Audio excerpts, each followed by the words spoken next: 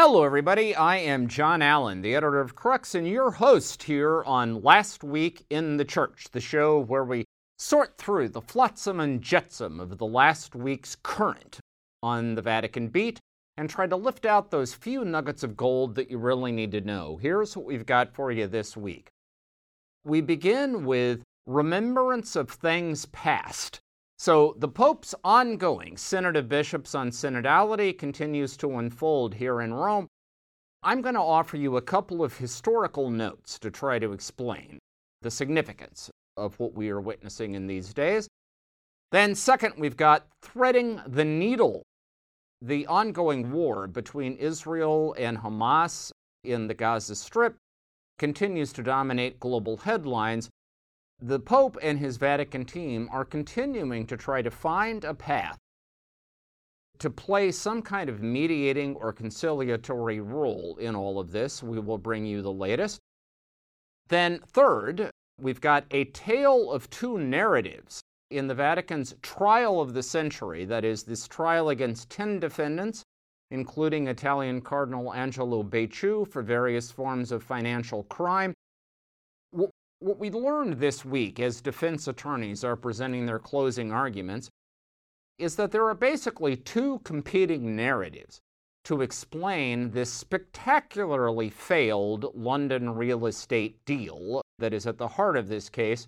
We'll unpack what both sides are saying. And then finally, the politics of the Pope. The Pope's home country, Argentina, went to the polls on Sunday to try to pick a new president. We're now set for a runoff election on November 19th, and although Pope Francis is not on the ballot, nevertheless, the legacy and the profile of the Pope is very much at the heart of what Argentines are being called to decide. We'll explain what's going on there. All that and more is waiting for you on this week's episode of Last Week in the Church. You're not going to want to miss this stuff, folks. I promise you, this is great stuff. So stay where you are. Don't go anywhere. Do not click away. Do not change that dial. We will be right back. So, notoriously, intelligence and wisdom are not the same thing. It is actually possible to be incredibly smart and also incredibly foolish.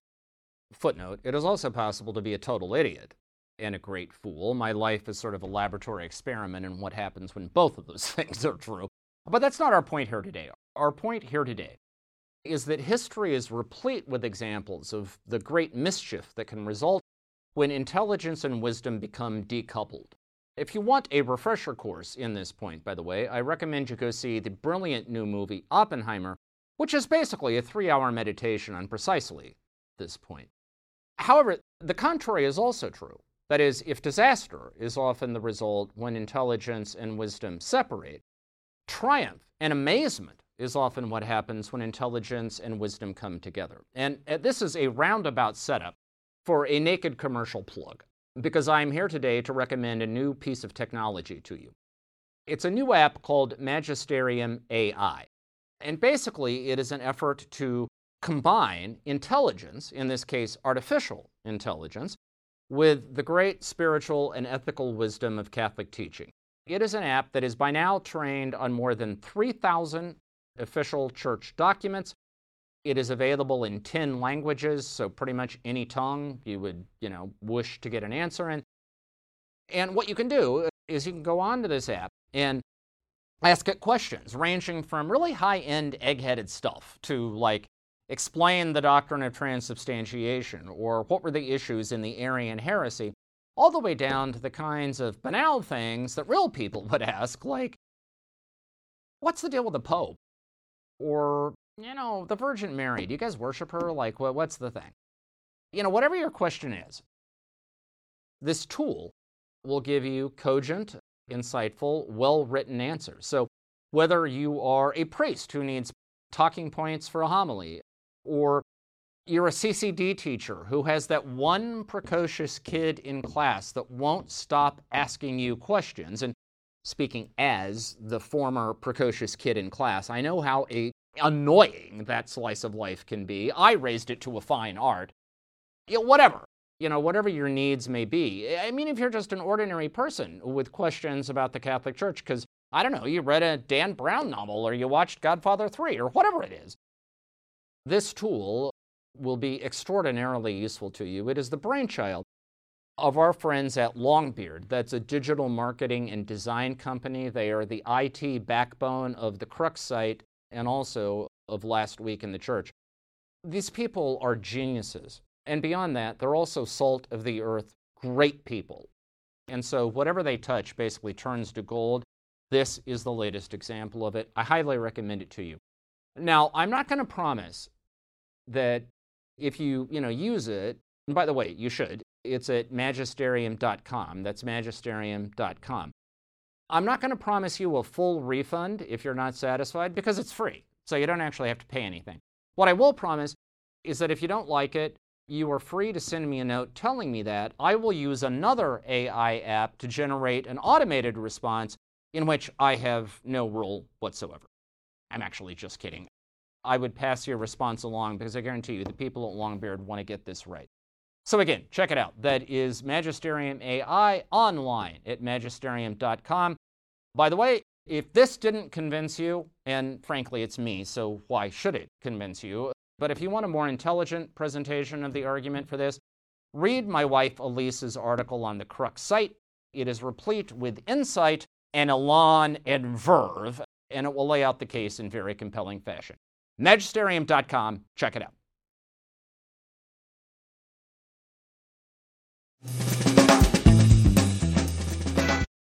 All right, everybody, happy Tuesday to you. Happy Tuesday, October 24th.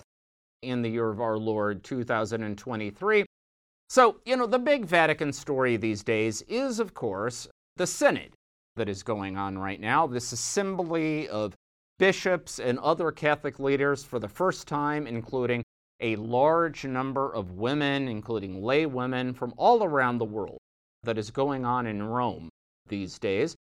It is devoted to the theme of synodality, which, to be quite honest with you, is a word more sort of defined by its ubiquity than its clarity. It's hard to say exactly what that means, but in general terms, it means a more listening and consultative church. This synod is continuing to go on, and it is happening under what might be generously described as a sort of cone of silence, because the Pope and his allies have imposed upon this synod a kind of media blackout. That is, they have told participants they are not to be discussing not only what other people are saying, but what they themselves are saying in the synod. So we're kind of restricted in terms of knowing what is going on to these briefings the Vatican is doing every day, where they handpick a few participants to talk to the media.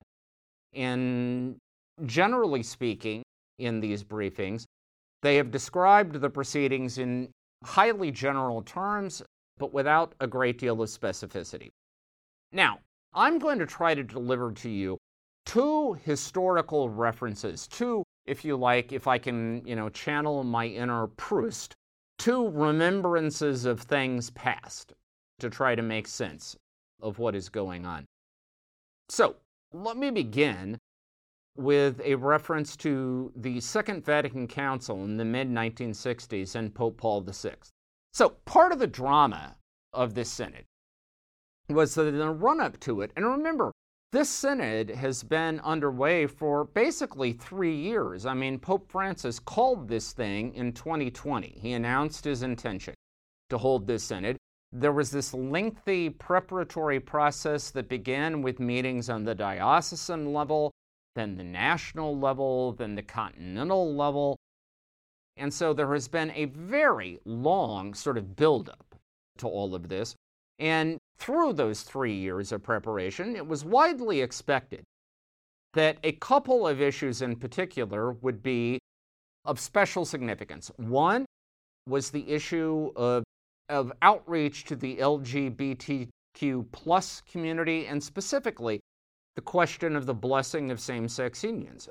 Another was women clergy and whether women might be ordained, if not to the priesthood, at least to the diaconate. And there was a lot of expectation that those were going to be hot-button issues at the Synod. Yet, right before the Synod began, a group of 5 conservative cardinals, by the way, their average age is 85.6 years, I think, so they're all mostly, retired.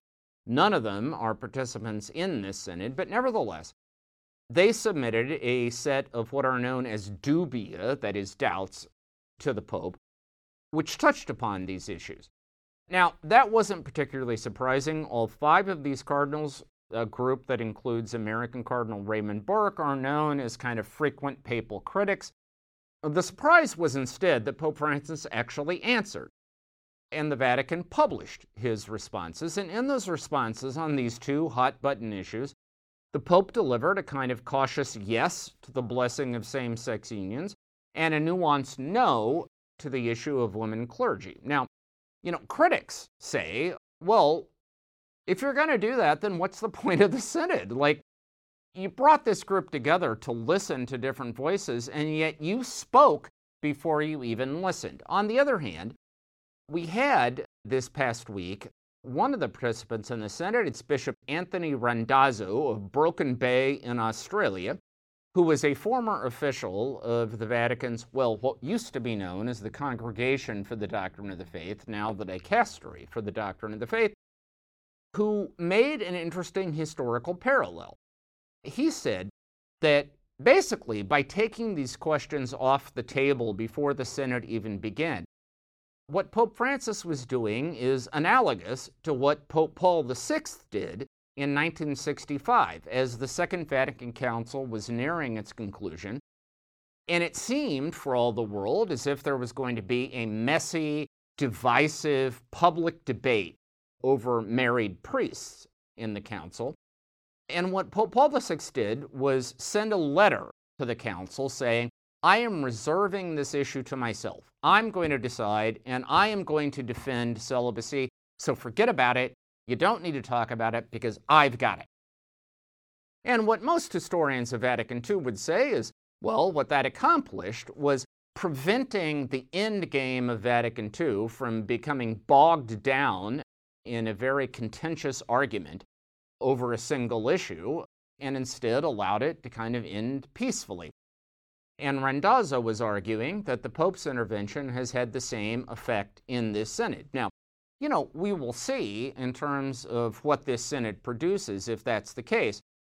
But it is very interesting to note that Pope Francis, who has always argued that his papacy is an attempt to resurrect and revive the spirit of Vatican II, in some ways was channeling his inner Paul VI by clearing a space for other questions to surface by taking these very contentious matters basically out of the Synod's consideration.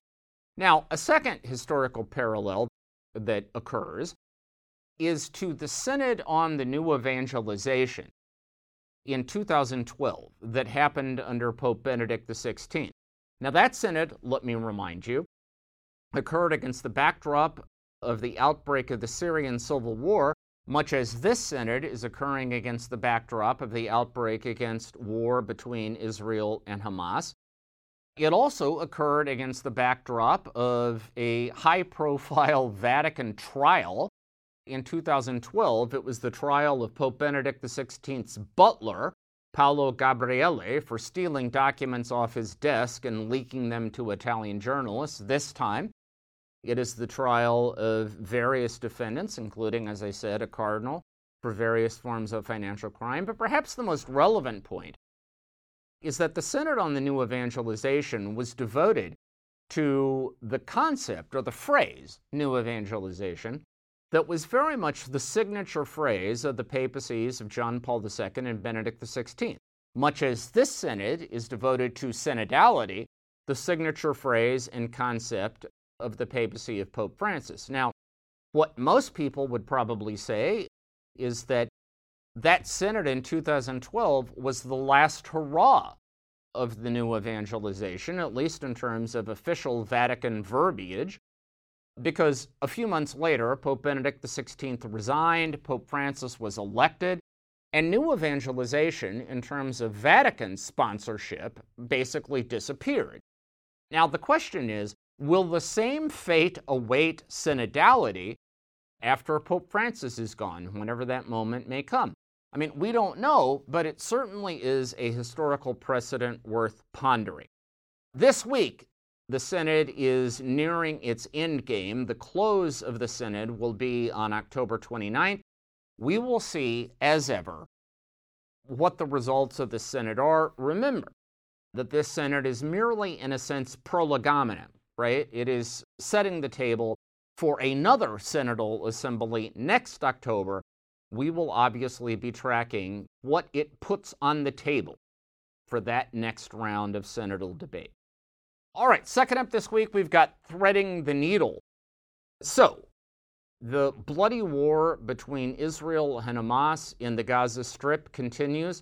The latest numbers are, according to the Gaza Health Ministry, about 4,600 Palestinians in Gaza have been killed, about 1,400 Israelis have been killed, mostly in those surprise terrorist attacks that began the war on October 7th. Now, in the early stages of this conflict, there was a kind of war of words, which we've talked about on this show, between Israel and the Vatican over how to characterize what was going on. Israel insisting that what was going on was legitimate self-defense against barbarous terrorist attacks. The Vatican and church leaders in the Holy Land trying to describe this instead as a kind of spiraling conflict on both sides that needed to be sort of de-escalated. Now, in the past week, what we have seen is that the Vatican and church leaders have been trying as best they can to feed this perception, to avoid feeding this perception of tension between Israel and the Catholic community in terms of how to characterize all of this. The Pope, on Sunday, in his traditional noontime Angelus address, came back to the conflict, basically said that he was praying for peace in the Holy Land. He described war as always a defeat for humanity. He urged everyone to pray for peace. He expressed his sorrow for attacks on a hospital in Gaza during the past week and also on a Greek Orthodox parish, but he did not assign blame for those conflicts, for those attacks, and neither, by the way, did a statement from the patriarchs and heads of churches in the Holy Land. Of course, we all know that strike on a hospital in Gaza, a hospital which is traditionally known as the Baptist Hospital, even though it's actually run by the Anglican Communion. By the way, if you wonder why that is, let me remind you, this is the Middle East, where there is no requirement that things make sense. So, you've got a Baptist hospital that is run by the Anglicans. Anyway, there is an ongoing debate as to who was actually responsible for that. Israel and its allies claim that it was a mistake with a Hamas missile. Hamas and its allies in the Arab world claim it was Israel. Anyway, point is, the Pope and Catholic leaders are trying to avoid getting bogged down in that debate and are simply trying to express broad concern for the humanitarian consequences of what is happening. On Sunday evening, Pope Francis made a phone call to U.S. President Joe Biden. This was confirmed by Vatican News. According to a readout we got from the White House, President Biden used this call to reaffirm his strong condemnation of Hamas terrorist attacks, but also expressed his concern for being able to deliver humanitarian aid to Gaza. Also, his desire for a de-escalation of the conflict and for a search for a durable peace between Israel and Palestine. The Vatican did not comment on the content of the phone call, which is another way of saying that the Vatican is trying to avoid being sucked into the polarized dynamics of this conflict, that is, taking sides, either blaming Hamas and the Palestinians directly or blaming Israel directly for what's going on, and instead trying to remain super partes, right?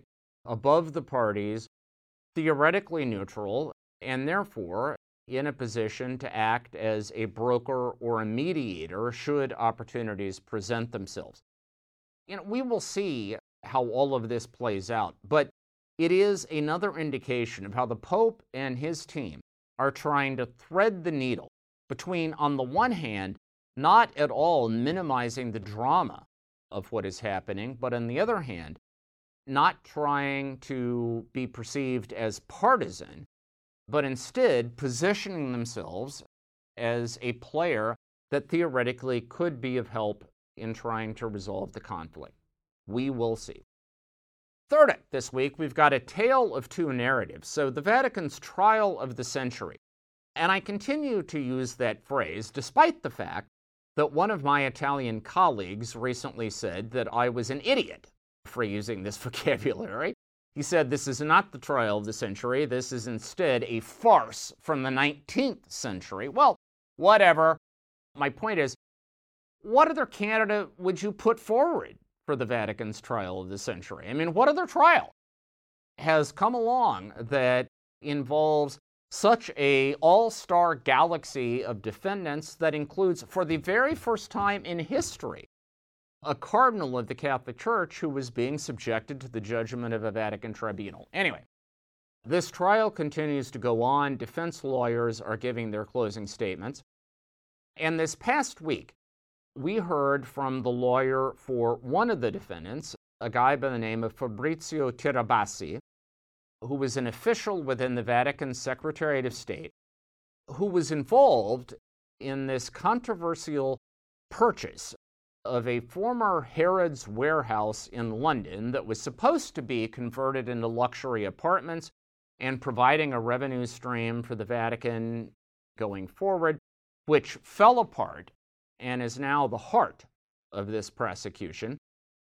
Tirabassi's lawyer, an Italian attorney by the name of Codaldo Intrieri, essentially argued that what we've got here is not a criminal act, that there is no evidence that there was a criminal conspiracy to defraud the Vatican. What he said is, instead, what we have is an investment that simply failed due to poor management and skittishness and, frankly, incompetence at senior levels of the Vatican. And while it is unfortunate that this investment didn't pay off, that doesn't make it a crime. The soundbite from his presentation is that a bad investment is not a crime. Basically speaking, ladies and gentlemen, what we have here is a tale of two narratives. So the narrative being told by the Vatican prosecutor in this case, the promoter of justice, an Italian lay attorney by the name of Alessandro Didi, is that there was a cabal that involved shady Italian financiers, Raphael Mincione and Gianluigi Torzi, and a series of officials inside the Secretariat of State, up to and including the former number 2 official in the Secretariat of State, Italian Cardinal Angelo Becciu, who came together in a criminal conspiracy to defraud the Vatican of tens of millions of dollars. And that's the basis for this prosecution. Now, on the other hand, there is the narrative being propounded by defense attorneys, which is that this proposed investment in London began as a basically good business idea. Then, through a series of mistakes and misimpressions and boneheaded judgments on the part of various people who were involved, including, by the way, the most senior officials in the Secretariat of State, that would be Italian Cardinal Pietro Parolin, the Secretary of State, Venezuelan Archbishop Edgardo Peña-Parra, who is now the number 2 official, that is, he has the job that Becciu used to have, that the argument is that they simply screwed up, that through a combination of naivete and being out of their depth, they made a series of mistakes, And according to this lawyer, Intrieri, who is arguing on behalf of Tirabassi, what's actually going on now is not a search for justice, it is a search for scapegoats. That is, it's an effort to insulate higher-ups from responsibility, to shift the blame to smaller fry, smaller fish in the system, and criminalize their conduct, when in fact what they were doing was trying to execute what they perceived to be, at least, the orders from their superiors. Now, we will see how the three-judge panel presiding over this case eventually rules. But look, my experience over 25 years of covering the Vatican, I will boil it down to this. If you ever have to choose between a Machiavellian conspiracy and rank incompetence for explaining what happened in the Vatican, you will almost always be right if you opt for the latter. Don't give these guys too much credit. This is not like, a situation in which the best and brightest are moving pieces on a chessboard in order to shape predetermined outcomes. More often, you're talking about people who are, by their own lights doing the best they can, but just frankly are a little in over their heads. And I guess what I'm trying to say is that chaos, rather than conspiracy, generally is a better explanation for what's going on. We will see how the court sorts out these competing narratives, but it is nevertheless interesting. This sort of, perennial tension about how to explain things that happen in the Vatican is now being surfaced in full public view during the course of this trial. By the way, defense presentations are scheduled to continue through early December. Verdicts are expected by the end of the year. We'll see what happens. All right, finally, this week we've got the politics of the Pope. So, Argentina, Pope Francis's home country, went to the polls on Sunday in an effort to elect a new president. Now, Argentinian law requires that if somebody is going to win on the first round of balloting, they have to get either 45% of the vote or they have to get 40%, and the next closest finisher has to be at least 10 points behind. Neither one of those things happened on Sunday. Instead, what happened is that the first place finisher, Sergio Massa, who represents the current center-left government, he got about 38% of the vote. And then the second place finisher, a radical libertarian who describes himself as an anarcho-capitalist by the name of Javier Milei, finished in second place with around 31% of the vote. And so what that means is that Massa and Milei are going to face one another in a November 19th runoff to determine who will be the next president of Argentina. Now, from a Catholic point of view, what is interesting about all of this is that even though Pope Francis obviously is not on the ballot, nevertheless, the Pope's profile and the Pope's agenda very much are at the heart of this election. Massa represents the center-left government, which from the very beginning has kind of wrapped itself in the papal flag, claiming to represent Pope Francis's concern for the underdog, his concern for the poor, his concern for the environment, and on and on. Milei, on the other hand, this anarcho-capitalist, has described himself from the very beginning as, if you like, kind of the polar opposite of Pope Francis. I mean, let me be clear that publicly, Milei has described Pope Francis as, and I'm quoting here, a communist, an imbecile, a son of a bitch, and somebody who always stands on the side of evil. In Milei's final campaign rally before the vote on Sunday, one of his key allies stood up and said that Argentina should suspend relations with the Vatican as long as a spirit of totalitarianism is at its helm, referring to Pope Francis, and said that under Pope Francis, under the guise of traditional values, what is actually happening is that the Catholic Church and the Vatican are propagating Marxism.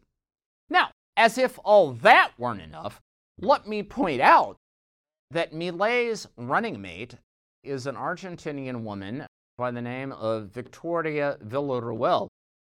And Villarruel, who is a hardline pro-lifer, that is, a strongly, staunchly anti-abortion figure, is also a member of the, or at least an adherent of the Society of St. Pius X. That is the breakaway traditionalist Catholic movement created by Archbishop Marcel Lefebvre at the time of the Second Vatican Council that essentially rejects the legitimacy of popes since the Second Vatican Council. In other words, legitimate contenders to run the Pope's home country include a libertarian who rejects the idea of state intervention in the economy and a Latin Mass devotee. If you can think of a more ironic situation that would occur in the home country of a pope,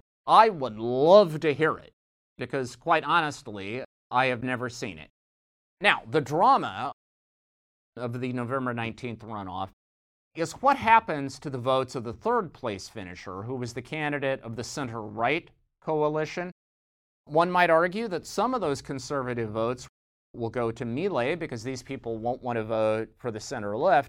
On the other hand, there is also the idea that some of those votes will be kind of establishment votes that won't want to elect a radical populist who is going to upset the apple cart. You know, we're going to see what happens. But what I can tell you is that our spotlight should be on this election in Argentina because it is a referendum on the Pope in the Pope's own home country, something that, so far as I am aware, has never happened before in the more than 2,000-year history of the Catholic Church. And when you can say that, ladies and gentlemen, when you can legitimately call something unprecedented, that is a big deal. All right, that is our show for this week. You can find full coverage of all these stories on the Crux site, that is cruxnow.com. We will be back here next Bat Week, next Bat Channel, to bring you the latest and greatest on the close of the Synod of Bishops. In the meantime, I invite you to stay safe, stay healthy, have a fantastic and blessed week, and we will talk to you again very, very soon.